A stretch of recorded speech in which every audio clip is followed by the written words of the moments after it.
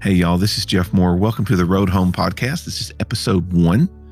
And the title of the episode is probably going to be a little bit different than what you've seen before. But normally, this is the parable of the prodigal son. But I like to call it the parable of the loving father. And in this particular episode, we're going to jump into the nature of God and what Jesus was really trying to tell us in Luke 15. But before we do that, I just want to lay down some foundational things. When we're dealing with parables, parables are stories that have a meaning. In fact, the word parable, I believe is in Matthew 25. I'm not sure. The word parable, when you look it up in the Greek, means a comparison of one thing with another. An example by which a doctrine or precept is illustrated. And the last meaning is an earthly story with a heavenly meaning. And most parables are not, true. They're not, I don't know what the word is, authentic, or they're authentic, but they're fiction. They're stories with a purpose. And so that's what parables are. And every time Jesus was telling a parable, he was trying to explain a concept of the kingdom, or maybe of God the Father, or of some spiritual concept. Okay. But before we even jump into that, let me just say right now, this, if you heard the introduction to the podcast, that this is a grace-based podcast, and it's my desire to rightly divide the word. 2 Timothy 2:15 says let me look that up real quick. It says to be diligent to present yourself approved to God, a worker who does not need to be ashamed, rightly dividing the word of truth. And it just stands to reason, if you can rightly divide the word of truth, you can wrongly divide the word of truth. And a lot of the scripture has been wrongly divided because people do not know the heart of the Father. They do not know that God is a God of grace. He's a God of love. And I can hear people right now, yeah, but what about his wrath and judgment? We'll get to that. Okay. But God, first and foremost, is a God of love. It drives everything he does. He's not first and foremost a God of wrath and judgment. Because that's not the picture that we see that Jesus paints. When Jesus tells parables in the scripture about God the Father, none of them throw wrath and judgment on people. In fact, Jesus said in John 14:7, if you had known me, you would have known my Father. And from now on, you know him and you've seen him. In John 14:9, Jesus said, have I been with you for so long a time, and yet you have not come to know me? He's talking to Philip. The one who has seen me has seen the Father. How can you say, show us the Father? And then the third one, the last one, John 14:10. Read John 14, it's beautiful. John 14:10 says, do you not believe that I am in the Father and that the Father is in me? Now listen to this. The words that I say to you, I do not speak on my own, but the Father, as he remains in me, does his works. And I believe there's even another scripture. It says, every word I say, I hear the Father say. Everything I do, I have seen the Father do. Now I'm paraphrasing, obviously. So if we've seen Jesus, we've seen the Father. If we hear Jesus, we've heard the Father. Jesus, and I just remembered this off the top of my head, I think Hebrews actually says that Jesus is the exact representation. In fact, it's Hebrews 1:3. Who being the brightness of his glory and the express image of his person. This is talking about that Jesus is the exact image of God the Father. So knowing that, when we dive into Luke 15, keep that in mind. That when Jesus is telling this parable, he is telling us about the nature of God the Father. And it is not like a lot of us have heard growing up. This is a God of judgment, a God of wrath, a God that if you do this or you do that God's going to get you. I grew up hearing the word, God doesn't like ugly. What? God loves ugly. Yeah, he does. He does. How many people in scripture were ugly and God loved them? Do you know how many misfits are just in the family line of Jesus? Are you serious? God doesn't like ugly. Are you kidding me? He loves ugly. He's the only one that can take the ugly and make it beautiful. So let's jump into Luke 15 real quick here. And I'm not going to do the entire chapter, probably just the younger son, the prodigal son. So in the New American Standard, this is called the prodigal son. I like to change it, and I'm not changing scripture, I'm just changing the title, called The Parable of the Loving Father, because the only thing that is constant in verses 11 through 31 is the character and the actions of the Father. He's the only thing that's constant. It's really about him, because the parable is not about the sons who are misbehaving. The parable, I think Jesus is trying to tell us, this is how your Father is. Verse 11, let's jump into this. And he said, a man had 2 sons. This is New American Standard Version. The younger of them said to his father, Father, give me the share of the estate that is coming to me. And so he divided his wealth between them. And not many days later, the younger son gathered everything together and went on a journey to a distant country, where he squandered his estate in wild living. Now, when he had spent everything, a severe famine occurred in that country, and he began doing without. So he went and he hired himself out to one of the citizens of that country, and he sent him into the fields to feed pigs. Let me just stop here and tell you that if you're a Jewish young man, one of the worst things you could do would be to associate yourself with pigs and feeding the pigs, because they did not, that was a big no-no for them.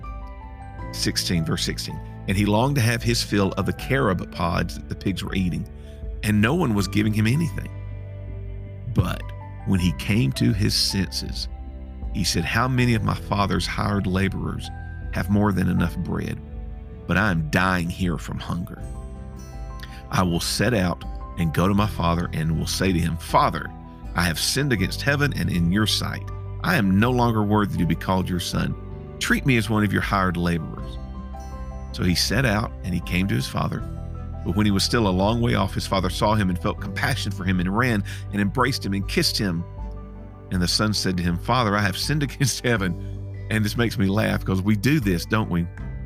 Every time when we mess up, we upset, we do something wrong with people here on earth, at work, at school, at home, and we come up in our minds the story we're going to tell them. I've done this. I don't know if you've done this, but here's this son is doing this. And so the son in verse 18 said, this is what I'm going to say.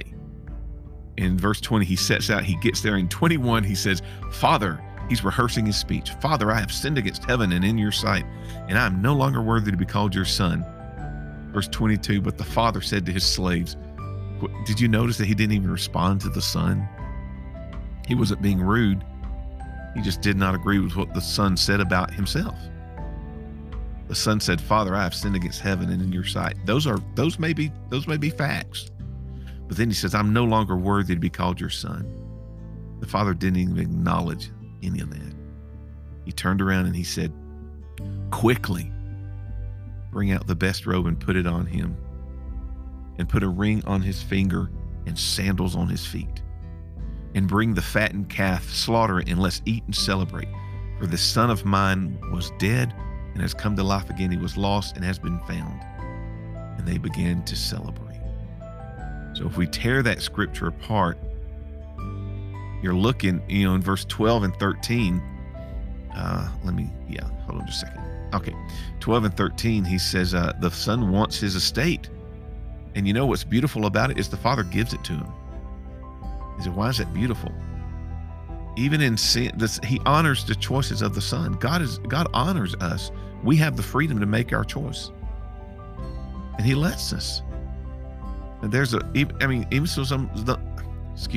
even though some of our choices aren't good, it is a beautiful thing that God says, you know what? You can have your way. There's freedom there. God is free, and he's created us to share in that freedom. It doesn't mean we always use it wisely. But anyway, so going back into, so he lets him go. And while that's awful, there's a beauty in that God gives him the freedom to choose. So you skip down to verse 15. He says he went in and hired himself out to one of the citizens of that country. The word hired actually means to join together. He joins himself to. It's almost like in the Greek, the word means to glue.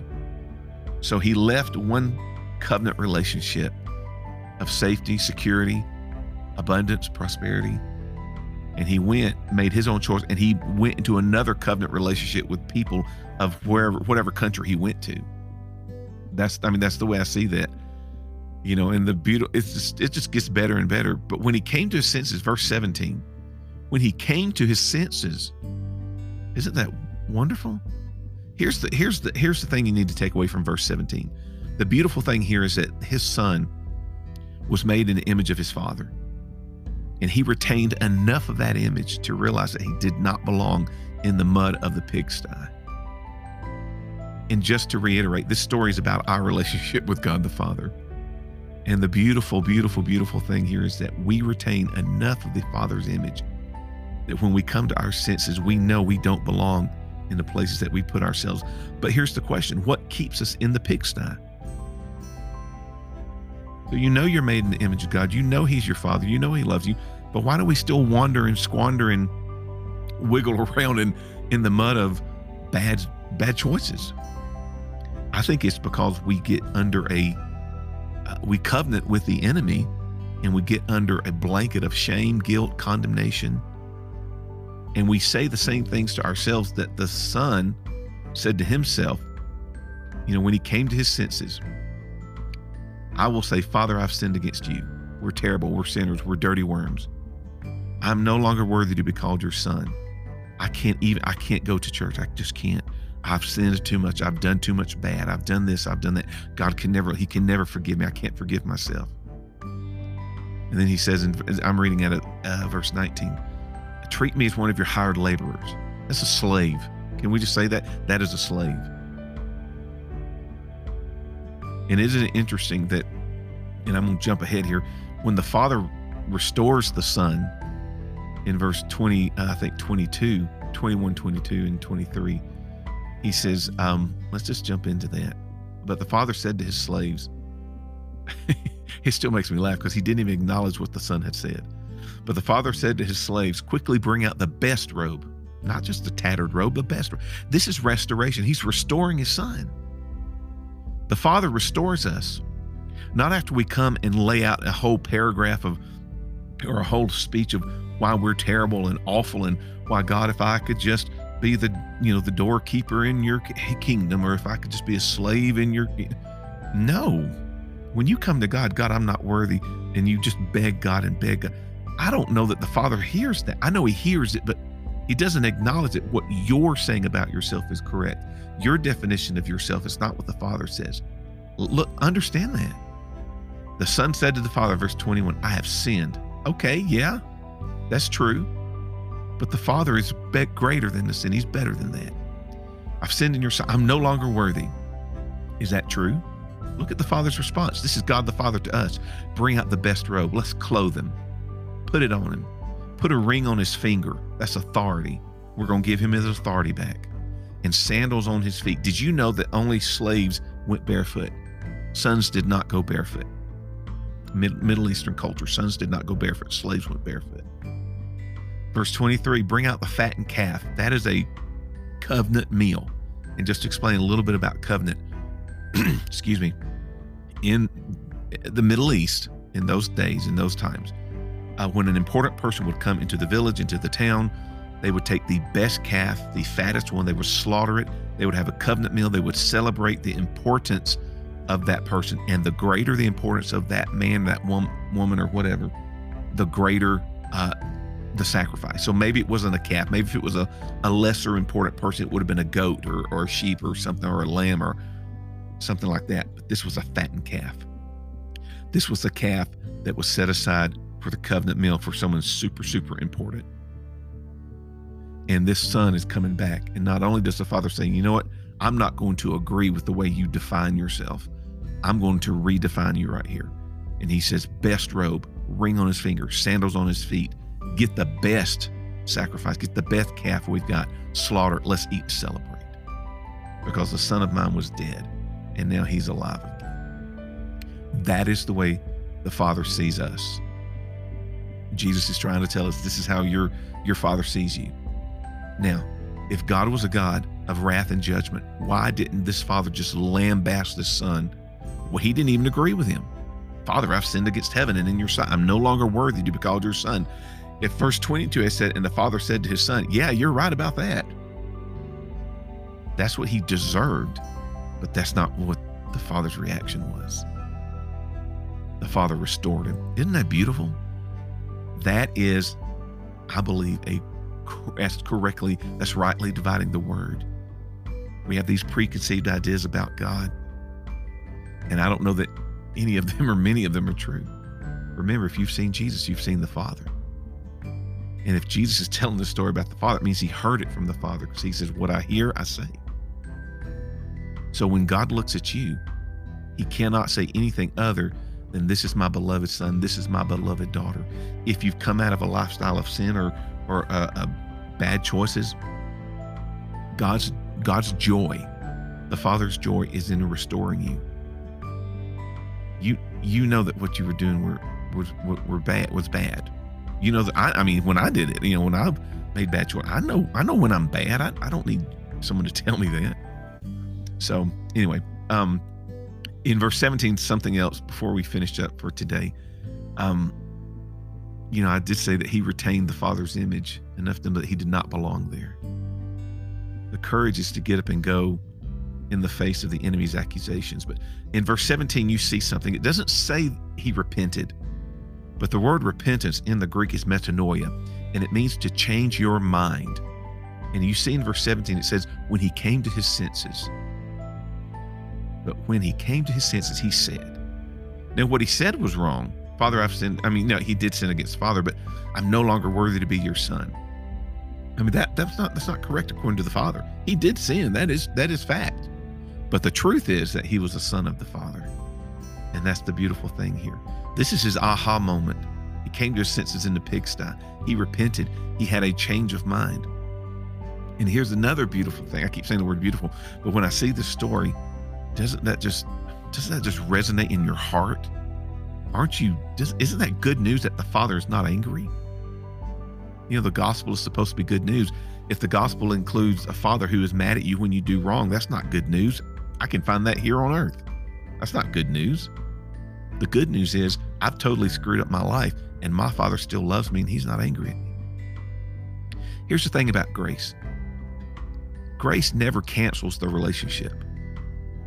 The Son's will to go out and do whatever he wants to does not negate the reality of the father-son relationship. The son always remains a son.